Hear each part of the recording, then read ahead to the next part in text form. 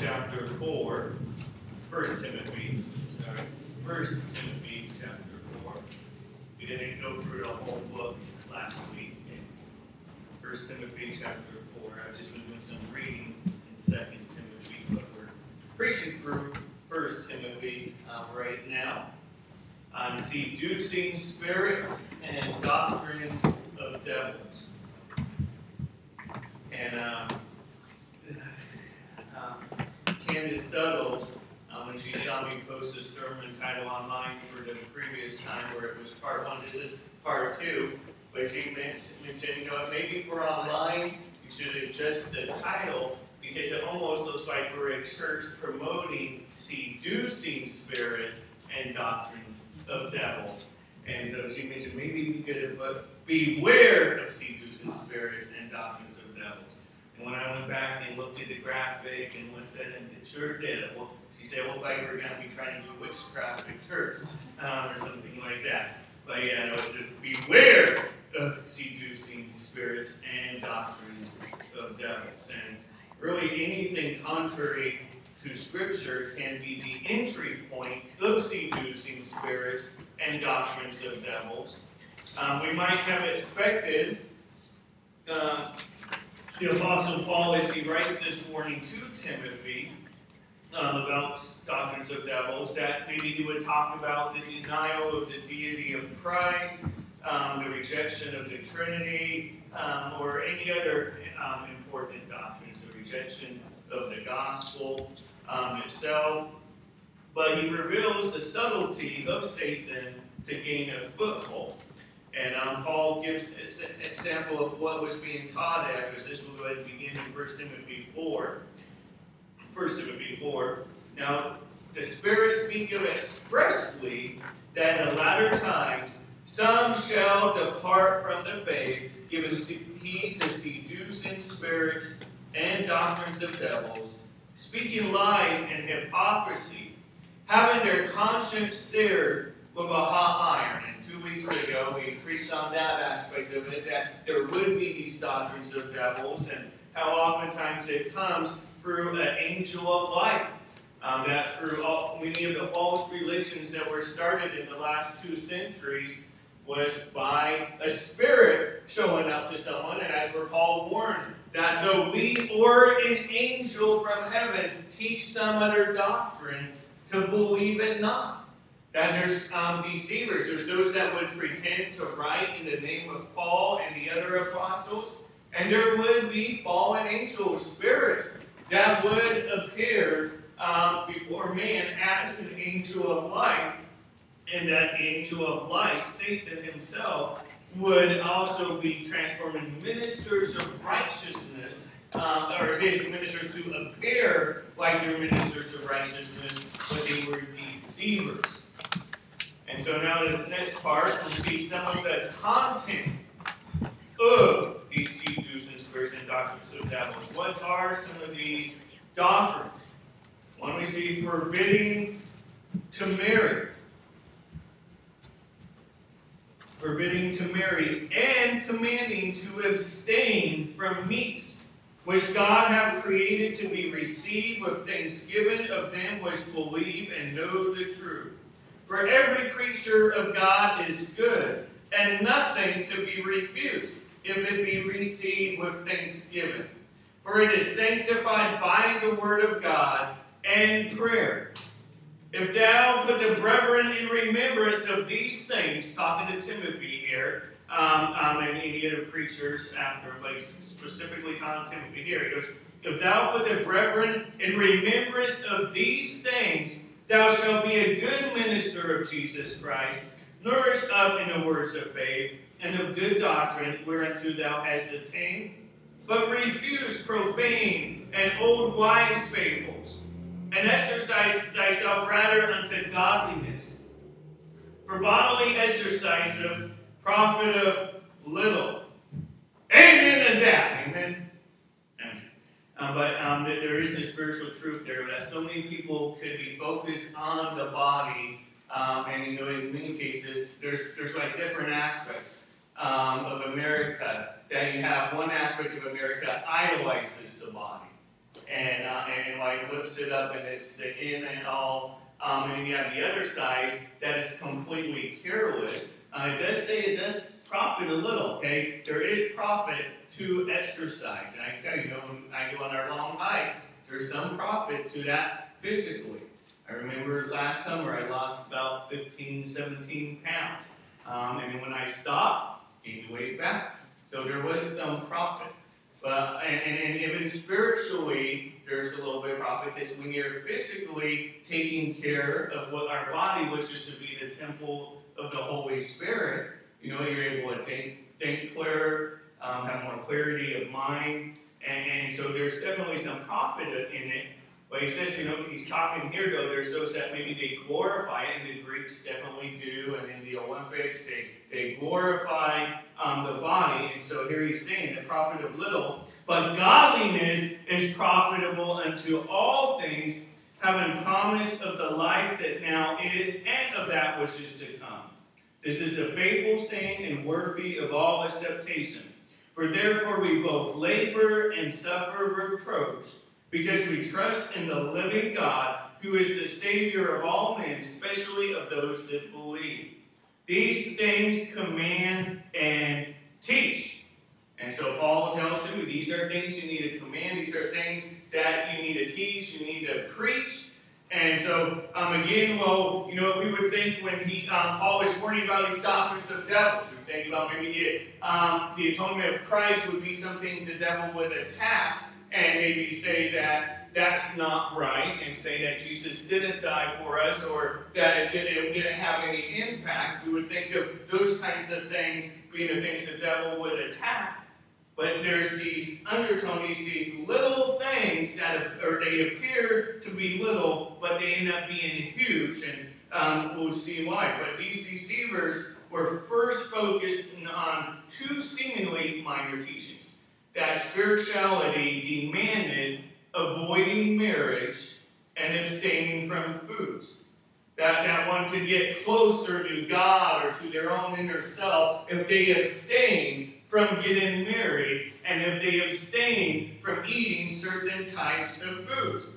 This is typical of satanic deception. Both of those teachings may have some aspect or some element of truth, and such as they may aid sometimes in spiritual service. 1 Corinthians chapter 7, verse 25 to 35, Paul talks about the gift, if they receive it, that Paul says, if anyone can abide aside, that if someone can be single in this present distress. So it was for a specific period, specific time that he was referring to specifically, that if one could abstain from being married, it could be a good thing. Because there was a persecution going on. You got young people that are getting married, and then they're losing their spouse the next week through persecution of Nero. And so he was saying, for this present distress, it might be a good idea to be single. But he says, but every man have his proper gift of God. If they cannot contain themselves, if that marriage is a gift from God, in Genesis, the Bible talks about how two shall be one flesh. That after God said that everything was created was very good, he said, there's one thing not good, that man should be alone. That for most people, it would be God's gift for them to get married. And there would be a small select group that God would gift with the ability to be single. And so it wasn't that being single to your death was wrong, but it was the forbidding to marry. To say that you cannot get married. But there were people, religious groups that taught that you would be more spiritual, you get closer to the God or gods if you stayed single and abstained from any type of sexual intercourse. And then you had those that taught that eating meat was wrong, or particular kinds of meat. And again, fasting is not wrong. We see Jesus went and fasted 40 days, 40 nights. We see the disciples at different times fasted and prayed, but those were for a particular time span. It wasn't to go on forever. If you quit eating altogether. You would die, okay? But there may be times where fasting can be a help. Where we say, hey, we're not going to eat food all day. We're going to dedicate our breakfast, our lunch, our dinner time to concentrated times in prayer. And then it teaches your body to have self-denial. That as you fast, you're teaching that self-denial, which when you're training your body in that way, you can train yourself not to fall into different temptations. You're teaching yourself to have discipline. And so fasting is not wrong, but is encouraged in different times and can be helpful for the Christian. It's important to fast with prayer on occasion. You read in Matthew 6, verse 16 and 17, Matthew 9, 14 and 15. But the deception comes in seeing those things as essential elements for salvation or required by the law of God to abstain long-term from different things. The teaching that self-denial on a physical level was essential for true spirituality by the Essenes.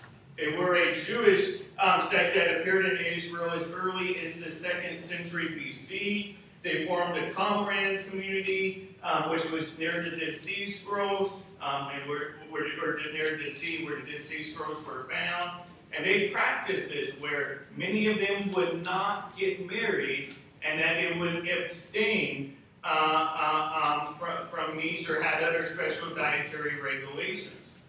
It's possible that their influence made their way to Ephesus. It was predominantly Greek, but some of the Jewish influence could have been there. But another possible influence at Ephesus was the dualism of the Greek Gnostics. They viewed that matter was evil and that spirit was good. That marriage, specifically sex and food, as well being aspects of an evil material world, should be shunned. That some things would be a necessary evil, that sometimes you'd have to eat some food, but that they still considered it evil because it pertained to the flesh. They believe in a secret hidden knowledge and that they were chosen to be the enlightened ones. They rejected the body as part of the evil physical world, and Gnosticism was supposed a serious threat to Orthodox faith for several centuries after this time period, and that they rejected that Jesus actually died on the cross. They denied that he actually even came in the flesh, but that Jesus came simply in spirit form, and in that it appeared as if he died. And so they're really rejecting the atonement of Christ and him dying for it, because they say the flesh was evil. Today, you have Roman Catholic priests, monks, nuns, Buddhist monks, nuns. They're required to abstain from marriage. And remember, this is something that God calls a doctrine of devils, forbidding to marry. But yet the Catholics, if you want to be the priest, you want to become a bishop, you want to become a pope, that you are obligated to make a vow of celibacy that you're not to get married at all. Now that didn't stop them from any kinds of immorality. Martin Luther writes much of the immorality of the Roman Catholics, and that they would often go into these caves and they'd be sleeping around with the nuns, and then they would be having abortions, all while in the front and center, appearing like they were a spiritual, godly people. And by forbidding this marriage, that may be in part of the many scandals that have plagued the Roman Catholic Church with sexual scandals, is they're making this vow of celibacy, but behind closed doors are not keeping it. We see that God had Paul write Timothy in chapter 3, that a bishop must be the husband of one wife. Okay, not to have two wives, not to have three wives, but we see it's very much so permitted to be married and more desirable to be married. Doesn't mean that if a pastor's wife dies that he has to resign. or anything like that, but that we see that a bishop or pastor would be that they would have, it's suspected that they would be married. Now, the Catholic Church does have this unique thing that if they were part of the Church of England and they were married at that time, that if they convert and become Catholic, that then those priests could still remain married. And so if someone wants to be a Catholic priest, I guess it's best to be Anglican first and then go be a Catholic priest. But it's just kind of weird how they make that exception. There is a call, a petition within the Catholic Church to remove this bondage upon him. And so I know the Pope was looking at that. I don't know what the final decision has been yet. But there's that pressure to not get married. And the Bible calls this a doctrine of devils. Commanding to abstain from meat. You know, you look at vegetarianism, and I'm not talking about those who may choose to follow a vegetarian-style diet for themselves, or those that may have health issues that may require or highly suggested by a doctor or their research to have a vegetarian diet. The doctrine of devils is speaking specifically of teaching it as religiously or morally required to abstain from these. Okay, this isn't about someone that wants to take that diet for themselves. This message I'm teaching today likewise isn't dealing with the health benefits of any particular diet. You know, you'll have some vegetarians and some strict carnivores that say they don't eat vegetables. That they'll both be fighting over which is the best diet, and sometimes they both you can look at them both and they seem like they're both in good shape, physically, and in their health, and you know, like they're both following different diets, and neither side realizing that it's not the wall against vegetables, fruit, or the wall against meat that's giving them the results, but maybe it's simply the discipline of having a diet in the first place, that they're disciplining themselves to certain things. But a large part of it is they're both not having a high diet in highly processed packaged foods. And so that could be a major part of the difference in that. But I'm not going to be focusing on the health benefits around it all. I tried doing some research to see if any particular countries had a higher lifespan than others, possibly being due to the diet. I couldn't find any super close correlation, as countries with a higher vegetarian diet did not post a higher life expectancy. I thought maybe it would. It was actually lower than average, but nothing significant. It was like 6 months less than some countries that didn't usually have that kind of diet. And I tried looking at those that had the highest life expectancy, and there wasn't usually anything super unique about the diets of those countries. They ate meat, they ate vegetables. Again, though, they likely ate less packaged foods, highly processed foods.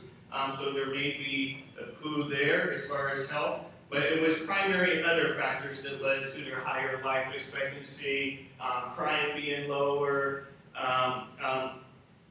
eating less throughout the day or eating smaller meals. So there's different things that could be a little bit diet, but none of it was because they were like all meat or all vegetarian. Nothing to do with that at all. Religions with a strong vegetarianism expectations would include religions that originated in India, such as Hinduism, which are really strongly pushed to be vegetarian. Only about 44% are, but that's still a high number. What we found is that usually the vegetarians would be more in the central, the inner parts of India, and those on the coast, they relied on fish for part of their economy, and so they would generally eat meat on the coast. Jainism, though, part of India, a religion that's popular in India, about 92%, they really are pushing for it to be 100%, but just like anybody, you can see a Christian that maybe doesn't follow something God commands. You'll find those that adhere to Jainism that don't follow it, but they really call for a vegetarian diet that is required to have a non-violence in their eating, and so they're only supposed to eat the other parts of a plant, but 92% of them are vegetarianism. And then also high populations of Buddhism and Sikhism, with close to 85% of India's billion-plus population practicing these religions. India remains the country with the highest number of vegetarians in the world. Ralph Fish, a merchant of London, after visiting India, wrote a letter home in 1580, stating, "They have a very strange order among them. They worship the cow and esteem much of the cow's dung to paint the walls of their houses. They eat no flesh, but live by roots and rice and milk." Now there with Jainism, they won't even eat the roots. Jainism, they won't eat the roots of any plants. Anything that needs uprooting, such as potatoes, garlic, onions, they won't eat those because they're doing violence to the plant. And they require it to do no violence or inflict the least amount of violence as possible. And so every act by which a person directly or indirectly supports killing or injury given to plants induces a harmful karma to them and can cause an unpleasantful reincarnation. I started looking up this as far as the dung on the walls, and they still do it today. Now they process it more, and but they'll use cow dung and say that it's without the chemicals and stuff. And who knows? Maybe that is a healthy thing. I don't know, but I wouldn't be surprised if that someday becomes popular in America, because it seems like anything from the Eastern cultures, it gets introduced into America. It's being something that becomes popular and over time. And we see there's this vegetarianism focus. Over the last 2 decades, India has seen tremendous economic growth. Which is one thing that's kind of surprising to me, because they are such to be a peaceful people as far as non-violence. Some of them even not to retaliate, and yet they have amongst the largest military in the world. I don't know if that's predominantly the secularists, or if maybe they have an exception for if they're attacked for self-defense. They're not a country that goes in and just invades other countries today. But they are in a very hostile location as far as their surroundings. So that's probably why. If they took it so much to their military as far as the nonviolence, then they probably would not exist. But they've had high economic growth, and yet despite having one of the 10 largest economies in the world, hunger in India is still rampant. And one aspect of that is because they won't eat meat. That if there's cattle, they have lots of cattle, they would rather have that cattle live its life out than to feed their own child, because it's considered sacred, it's considered holy, and they're to do no harm to it. Even to a point, if there is a venomous snake about to attack their child, oftentimes they leave it be. That the gods just meant for that to happen, and they should do no violence to the serpent. No wonder that God would call this type of stuff, to command to abstain from meat, a doctrine of devils. When you're put into creature, Romans 1 talks about that they worship the creature more than the Creator. That they deny, they reject the Creator. But the creation, they glorify this Mother Earth, as we see today. And in the United States, well, it's not always religious-based. They do definitely operate as a religion. You have animal rights activist groups that teach that it is morally wrong to eat meat, but they never go after the other animals that eat meat. I don't know why that is. I don't know what their justification is for allowing that, but they really want to get in your face and get mad mad about it if they see other people eating meat. You know, what does the Bible say? Go ahead and open your Bible to Genesis chapter 9. Genesis 9.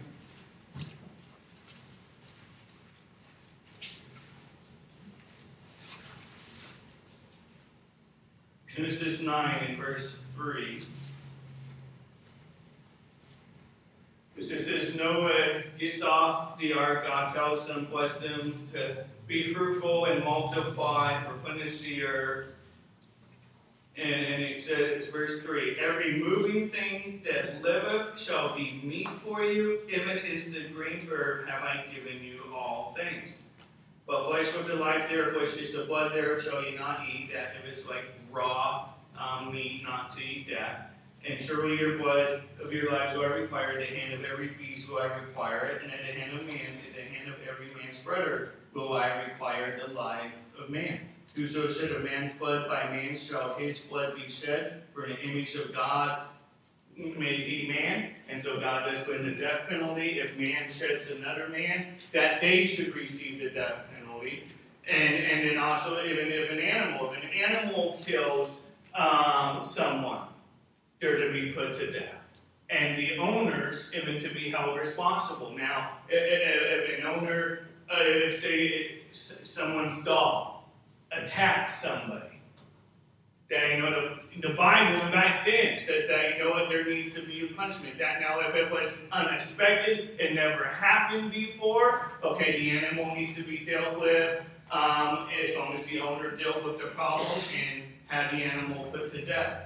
But if he didn't, and then they're an animal, whether it be an ox or whatever it be, and it goes and attacks and kills someone else, then it would mean their own life.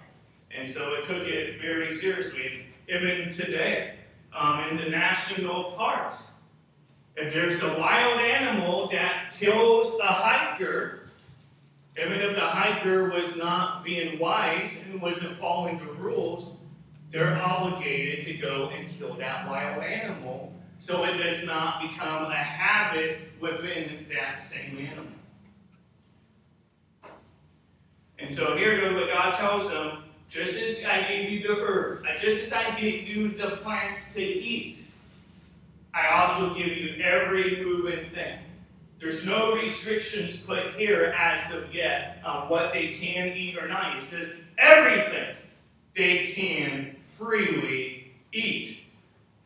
Some animal rights groups, for example, have claimed that Jesus was a vegetarian.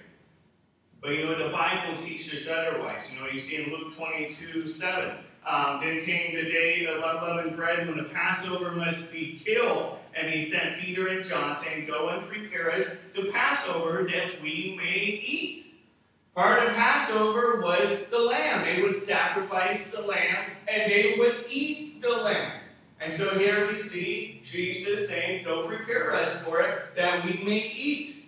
We see he ate fish in Luke 24, verse 41. And while they yet believed not for joy and wonder, he said unto them, have ye here any meat? And they gave him a piece of a broiled fish and of an honeycomb, and he took it and did eat before them. What's interesting here, this is even after he's resurrected. He's already in his glorified body, eating flesh. And so maybe that's time to tell you, the Bible, Jesus does talk about how he'll eat drink of the fruit of the vine and the unleavened bread. In heaven is a memorial in his kingdom.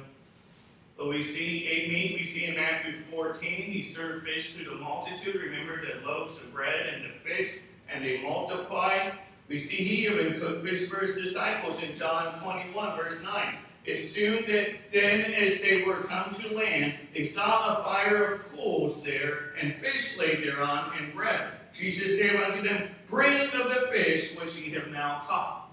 Okay? So we see Jesus was not a vegetarian, like many animal rights groups try to claim, to try to target the Christians to fall into this.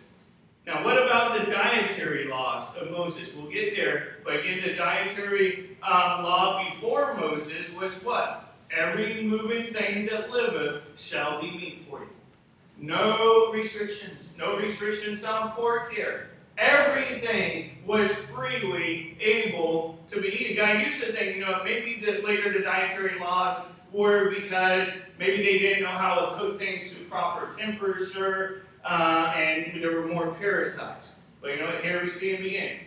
They were allowed to eat pork. They were allowed to eat anything at this time. And so every moving thing. The dietary law under Moses. And it made restrictions upon the nation of Israel for the purpose of being distinct from other nations. And we'll get back to that. But we have even today, Seventh-day Adventists, Judaism. They propose that it's required to follow the Mosaic law, the dietary restrictions, that eating certain meats are sinful. But we see Jesus with his coming, that he already gives a clue that he's abolishing the dietary laws. On Mark 7, verse 15, he says, there is nothing from without a man that entering into him can defile him. But the things which come out of him, those are they that defile the man. If any man have ears to hear, let him hear. And when he was entered into the house from the people, his disciples asked him concerning the parable, and he said unto them, are ye so without understanding also? Do ye not perceive that whatsoever thing from without enter into a man, it cannot defile him, because it entereth not into his heart, but into the belly, and go about into the drop, purging all meats. And at this phrase, purging all meats, also see how he did, that he is declaring it to all meats to be clean. And he said that which cometh out of the man, that defiles the man. For from within, out of the heart of man, proceed evil thoughts, adulteries, fornication, murders, thefts, covetousness, wickedness, deceit, lasciviousness, and evil eye, blasphemy, pride, foolishness. All these things come from within and defile the man. That's internal. Okay, so I believe Jesus followed the Mosaic law. He fulfilled the law. So Jesus would not have ate pork like that. But we see Jesus here is saying that it's not what goes in the man that defiles him. It's what's coming out of the heart. But with the death of Jesus and his resurrection, that did remove the old covenant as he fulfilled it. Colossians 2:14. Go ahead and turn there. Colossians 2:14. I'm just going to go ahead and start reading, though. I'll give you the references, but just for time's sake, just want to keep moving along. But it says, blotting out the handwriting of ordinances that was against us, which was contrary to us, and took it out of the way, nailing it to his cross, and having spoiled principalities and powers, he made a show of them openly, triumphing over them in it. And so when Jesus was crucified, that the Mosaic law, the ceremonial laws, the dietary laws, now not so much the moral laws, but still as far as for salvation, it would include the moral laws, that there's no moral law we could keep to get salvation. There's no dietary law we could keep to get salvation. He blots all of that out against us, and it says, let no man therefore judge you in meat, or in drink, or in respect of an holy day, or of the new moon, or of the Sabbath days, which are a shadow of things to come, but the body is of Christ. These were just a shadow of things to come. The dietary regulations were temporary, intended to teach Israel the importance of discernment and to isolate the nation from the pagan societies around it. To reimpose them now would be to manufacture a works righteousness system that denies the work of Christ. The work of the gospel abolished the dietary laws. In Acts chapter 10, go ahead and turn there.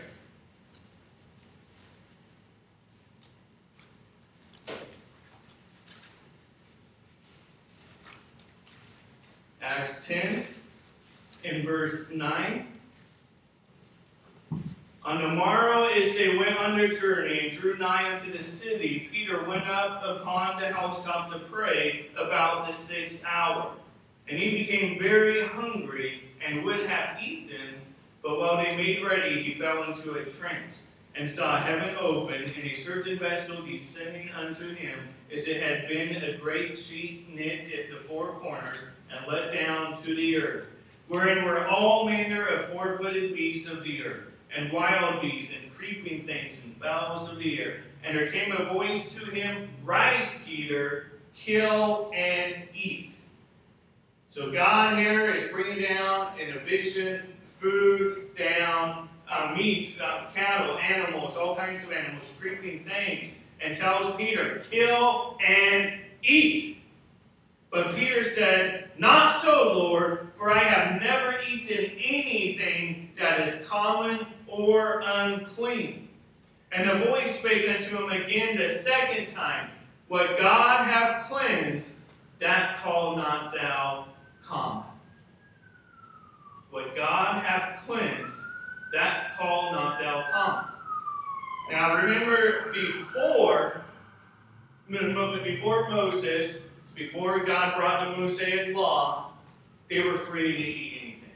Then under the Mosaic law, we'll get there in Deuteronomy 14, but they were not to eat certain types of meat then. But now it's saying what God has cleansed, that call thou not common. This was done thrice, it means 3 times. And the vessel was received up again into heaven. Now while Peter doubted in himself what this vision which he had seen should mean, behold, the men which were sent from Cornelius had made inquiry for Simon's house, stood before the gate. So Peter's like, okay, what does this mean? Because there was a spiritual meaning to this.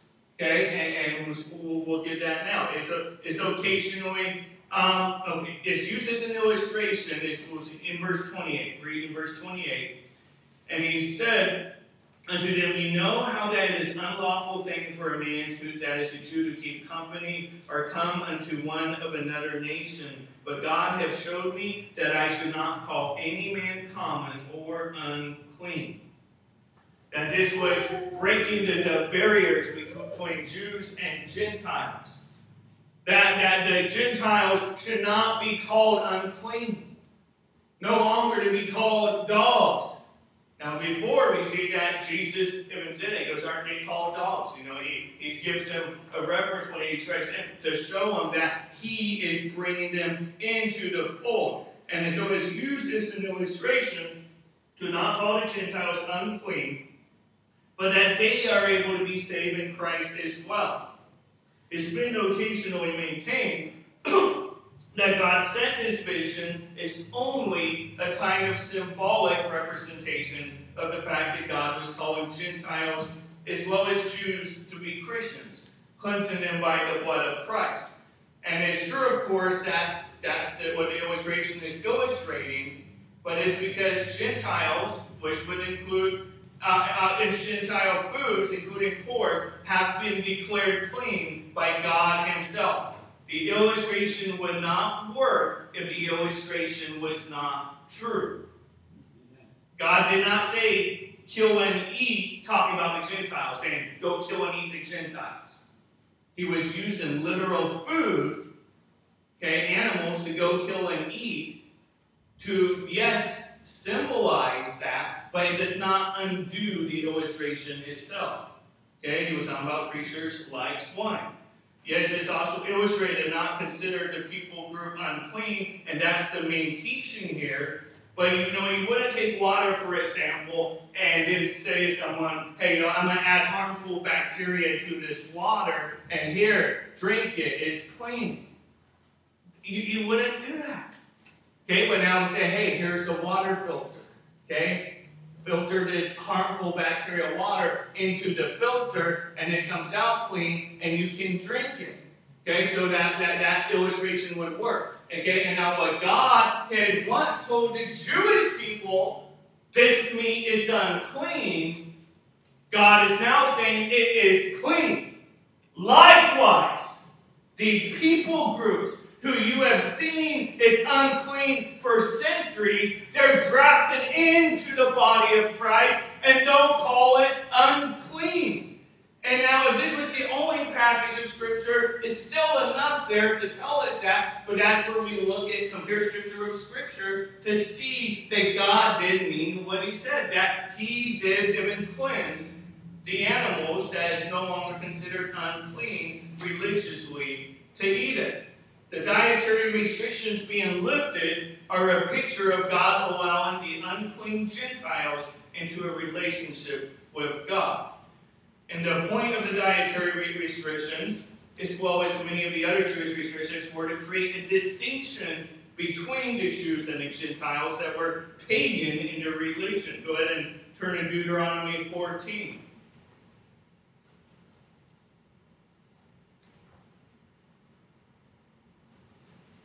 And this distinction, though, was not based on just them as a people, just that they were Greeks or that they were from these nations. It was the religious aspects that they espoused. You know, some people would try to teach that interracial marriage is wrong because there's passages where God told them not to intermarry with the daughters of Moab.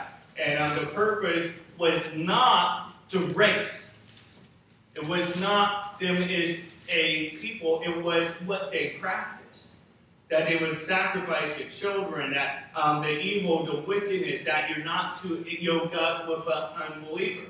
We see God very much so allowed it. Who did Boaz marry? Okay? A Moabite.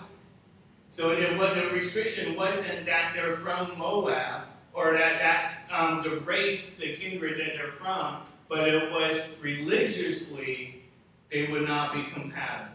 They were not to be unequally yoked. It had nothing to do with the race itself, but had to do with what predominantly those people groups would be involved in. Deuteronomy 14, verse 1 says, "Ye are the children of the Lord your God. Ye shall not cut yourselves, nor make any baldness between your eyes for the dead. For thou art an holy people unto the Lord thy God, and the Lord hath chosen thee to be a peculiar people unto himself, above all the nations that are upon the earth." Okay, so God is saying, I am selecting thee, I have chosen thee to be a peculiar people, a peculiar nation amongst the rest of the world. Thou shalt not eat any abominable thing. These are the beasts which ye shall eat: the ox, the sheep, and the goat, the hart, and the roebuck, and the fallow deer, and the wild goat, and the pygarg, and the wild ox, and the camelus, and every beast that parteth the hoof, and cleaveth the cleft into two claws, and cheweth the cud among the beasts, that ye shall eat. Nevertheless, these ye shall not eat of them that chew the cud, or of them that divide the cloven hoof, is the camel, and the hare, and the honey, for they chew the cud, but divide not the hoof. Therefore they are unclean unto you. And the swine, because it divided the hoof, yet cheweth not the cud, it is unclean unto you. Ye shall not eat of their flesh, nor touch their dead carcass. Okay? So now God is bringing in what we often call the Mosaic law, God's law for the Israelite people. Before, again, God told them to eat anything. But now, he is saying, do not eat these particular things. I want to make you a peculiar people. You're going to be distinct. You're going to be different than these different nations. And that's why it was a big issue when the man was at Antiochus, I forget his name, but made a sacrifice of a pig instead of a lamb in the temple of God. And it was considered blasphemy that they, instead of the unspotted lamb, they used something that was considered unclean. Okay? So God was making these people a peculiar people above all nations. But the distinction was done away in Christ as he tore down the partition between God and man. Matthew 27:51, when the veil in the temple was torn down as he was crucified, and he tore down the partition between Jews and Gentiles, making both one in Christ, Ephesians 2:13-15. And any attempt to hold on to the weak and beggarly elements of the old covenant is a rejection of the new covenant that speak of a better way. And is a denial of Christ's unifying work. Galatians 4:9. Paul tells the church just in Galatia, but now after they have known God, or rather known of God, how turn ye again to the weak and beggarly elements, whereunto ye desire again to be in bondage? He's like, you've been saved, you've been redeemed. Why are you trying to now go back to these restrictions, to these laws, as though this is what you need to stay saved? He says, you receive salvation by faith. You're kept saved by grace of God through faith, not by the works of the law or these beggarly elements. In Christ, the ceremonial laws of the Old Testament have come to an end. No more sacrifices, no more Levitical priesthood, no more cleanliness laws. And why would you keep the ceremonial shadows of Christ when the reality has already come? Amen. Reality has come, Christ is here, He's fulfilled it. Now we do see in the Old Testament there are prophecies that when Christ comes to rule and reign, some of these stuff will be put back in place as a memorial. But as in that time, then, go ahead and turn to Romans 14.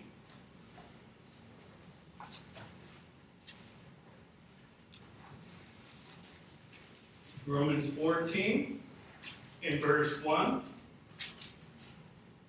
Him that is weak in the faith, receive ye, but not to doubtful disputations, not to fight. You have all these arguments. But you know what? For one believeth that he may eat all things.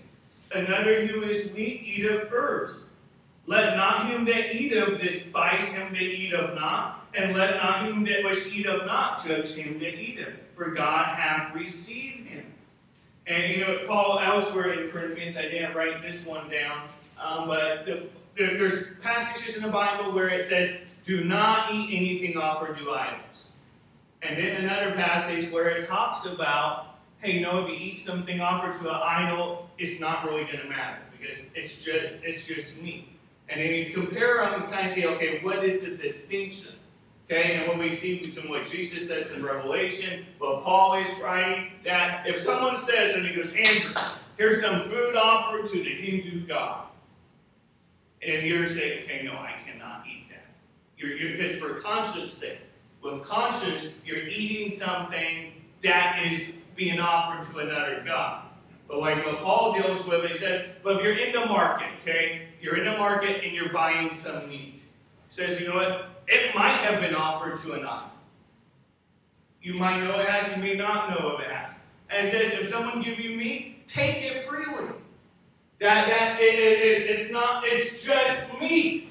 If it's offered to a wooden statue or a gold or stone, it doesn't change the substance of the meat.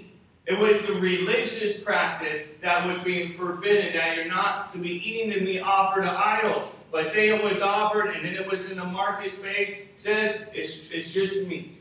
It's not going to harm you in that sense. Now read on. Who art thou that judgest another man's servant? To his own master he standeth or fall. Yea, he shall be holding up, for God is able to make him stand. One man esteemeth one day above another, another esteemeth every day alike. Let every man be fully persuaded in his own mind. He that regardeth the day, regardeth it unto the Lord, and he that regardeth not the day, to the Lord he doth not regard it. He that eateth, eateth to the Lord, for he giveth God thanks, and he that eateth not, to the Lord he eateth not, and giveth God thanks. So it's showing here that there's liberty in Christ. Okay, that we're not to judge one another. Okay, there's some people that, they don't celebrate Christmas out of their convictions that there's some groups of paganism, Christmas, Christ, Mass, and they don't want anything to do with the paganism of the Catholic Church. And then there's other Christians that celebrate Christmas, not as it relates to the Catholics believing that they're actually eating Jesus when they take the wafer. They're just using it as a time of joy and using it to invite people to church, invite them to their homes to celebrate the birth of Christ. Both Christians are convicted according to their own conscience. Some celebrate today, some don't celebrate today, but they're both doing it out of a motive as unto the Lord. And he says we shouldn't judge one another based on those things. One celebrates the day as unto the Lord. Some celebrate not the day as unto the Lord.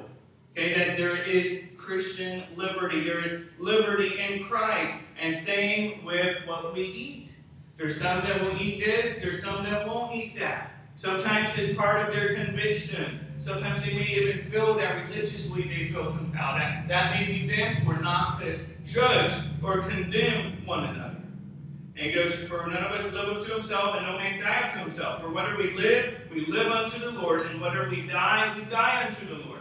Whether we live therefore or die, we are the Lord's. For to this end Christ both died and rose and revived, that he might be Lord both of the dead and living. But why dost thou judge thy brother? Or why dost thou set it not thy brother? For we shall all stand before the judgment seat of Christ. For it is written, As I live, saith the Lord, every knee shall bow to me, and every tongue shall confess to God. So then every one of us shall give an account of himself to God. Let us not therefore judge one another any more, but judge this rather, that no man put a stumbling block or an occasion to fall in his brother's way. I know, okay, see, look at right here, underlined, highlighted. I know and am persuaded by who? The Lord Jesus, that there is nothing unclean of itself. But to him that esteemeth anything to be unclean, to him it is unclean. Okay, to a vegetarian, in their conscience, they feel like the meat's unclean. Okay, to them, it would be unclean. But Paul says, I am convinced by the Lord Jesus Christ, persuaded, nothing in of itself is unclean. But if thy brother be grieved with thy meat, now walkest thou not charitably? Destroy not him which thy meat, for whom Christ died. Let not then your good be evil spoken of, for the kingdom of God is not meat and drink, but righteousness and peace and joy in the Holy Ghost. For he that in these things serveth Christ is acceptable to God and approved of men. Let us therefore follow after the things which make for peace, and things whereof one may edify one another. For meat destroy not the work of God. All things indeed are pure, but it is evil for that man who eateth with offense. It is good neither to eat flesh, nor to drink wine, or anything whereby thy brother stumbleth, or is offended, or is made weak. Hast thou faith? Have it to thyself before God. Happy is he that condemneth not himself in that thing which he alloweth. And he that doubteth is damned if he eat, because he eateth not of faith. For whatsoever is not of faith is sin. Okay, so this would go back to the illustration there. Say you bought meat from the marketplace, and you had another young believer coming. There's something about this century, you're probably not going to have the religious as far as meats happen today, unless you're in some other parts of the world. But they bought meat from the marketplace, and you had another believer over, and their conscience was affected that, hey, I know that meat was offered to idols. That was from that marketplace. Then it would be better as a Christian that then, okay, I am not going to eat this meat in their company, because it could be a stumbling block to them. Now he says, your liberty, your conscience shouldn't be judged. We shouldn't judge one another, but we should look charitably after one another, not to intentionally try to be a stumbling block to somebody. Nothing's unclean of itself, but don't be a stumbling block or condemn someone that feels uncomfortable with eating meat. Now let's look back at our passage that we read. We read the part in Acts in 10 where call not thou which is cleansed.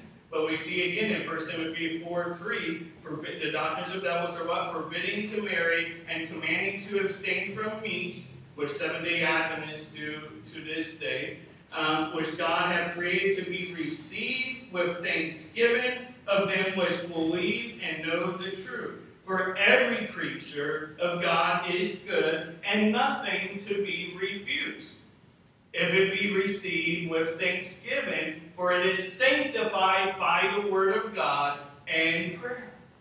That God's own word sanctifies it. That we're to receive it with thanksgiving and with prayer. And so here the Bible shows, we showed several scriptures where it does not command to abstain from meats, but says it's a doctrine of devils to command to abstain from it. The fundamental error of doctrines of devils is teaching that rejects God's divine revelation, or twists it to mean contrary to what he said. All false teaching is a denial of God's word, or twisting what God did say. We see that Paul confronts false teachers for their treatment of Scripture in 1 Timothy 1, 3-11, chapter 6, 3-5, many different scriptures. And contrary to the false teaching plaguing Ephesus, God created both marriage and food and pronounced them to be good. The marriage bed is undefiled. Notice this, whoremongers and adulterers God will judge, but the marriage bed undefiled. That is a gift from God. The meats that are available is a gift from God. Now, in the future, when you have a new earth, there will be no more death. So you maybe need all the meat you can while you're in this life. Okay? Just joking. But God created marriage and food to be gratefully received by those who believe and know the truth. How then can it be right to deny them to others? God made marriage and food for the same reason He made everything else, to give man joy and to bring Himself glory. That is to be received. So beware of false teaching. It's in the subtle things. They started to believe that they were more spiritual because they did not get married, because they did not eat meat. Okay, again, this isn't saying that someone is a weak in the faith because they have this kind of diet for health reasons, or that's just what they choose to have. But it's when we religiously believe it, then the Bible says it becomes the doctrine of devils when we're commanding others to abide by the same diet. Let's go ahead and go to the Lord in prayer. And again, remember next week, have our potluck meal. And barbecue will be at Paul and Crystal's house. They're just about 3 minutes down the road. So, Heavenly Father, we just pray, Lord, I use this message, Lord. I don't entirely know how, but in it you said that these are the things to teach, to preach, to be a good minister of God, and to do it that we're to follow these things. Sometimes we may think, where's the practical teaching? But it's there's your word. And it's to beware of those that maybe are trying to religiously or moralistically trying to compel us into a particular diet where really it's not meats that destroy the body, but that it is what comes out of a man that defiles the man. And Lord, may people realize their need for Jesus Christ is able to make us clean. That we are always but an unclean thing before our salvation, that even our works, our righteousness are as filthy rags, but your blood is able to make us clean, wash us away from all of our sin, and that we can rejoice in that. If there's anyone in here that doesn't know you as their Savior, they come and seek you for your word, and from us to deliver the word to them, so that they may be saved. In Jesus' name, amen. God bless you. Fellowship, be friendly.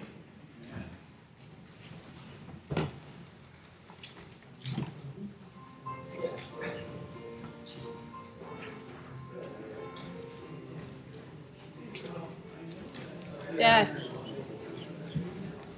Dad. Jeez. Jeannie? All right. We'll see. You have to get after there. I thought I'd seen you before. Russian. Is it your Russian? Okay. What? You guys Russian? All the time. All the We're gonna time. bring the plants back to Oh, you, though. okay. Praise the Lord. How are you? Pretty good. How about you? You got the year? My kids, they decided not to do it this year. Everything's growing up, the blackberries are coming up. No, because it's 2 hours long. Titus must have done the other one When he got tomorrow. home, But it's part 1 and part 2, so we could do part 1. Still letting. No. Wait,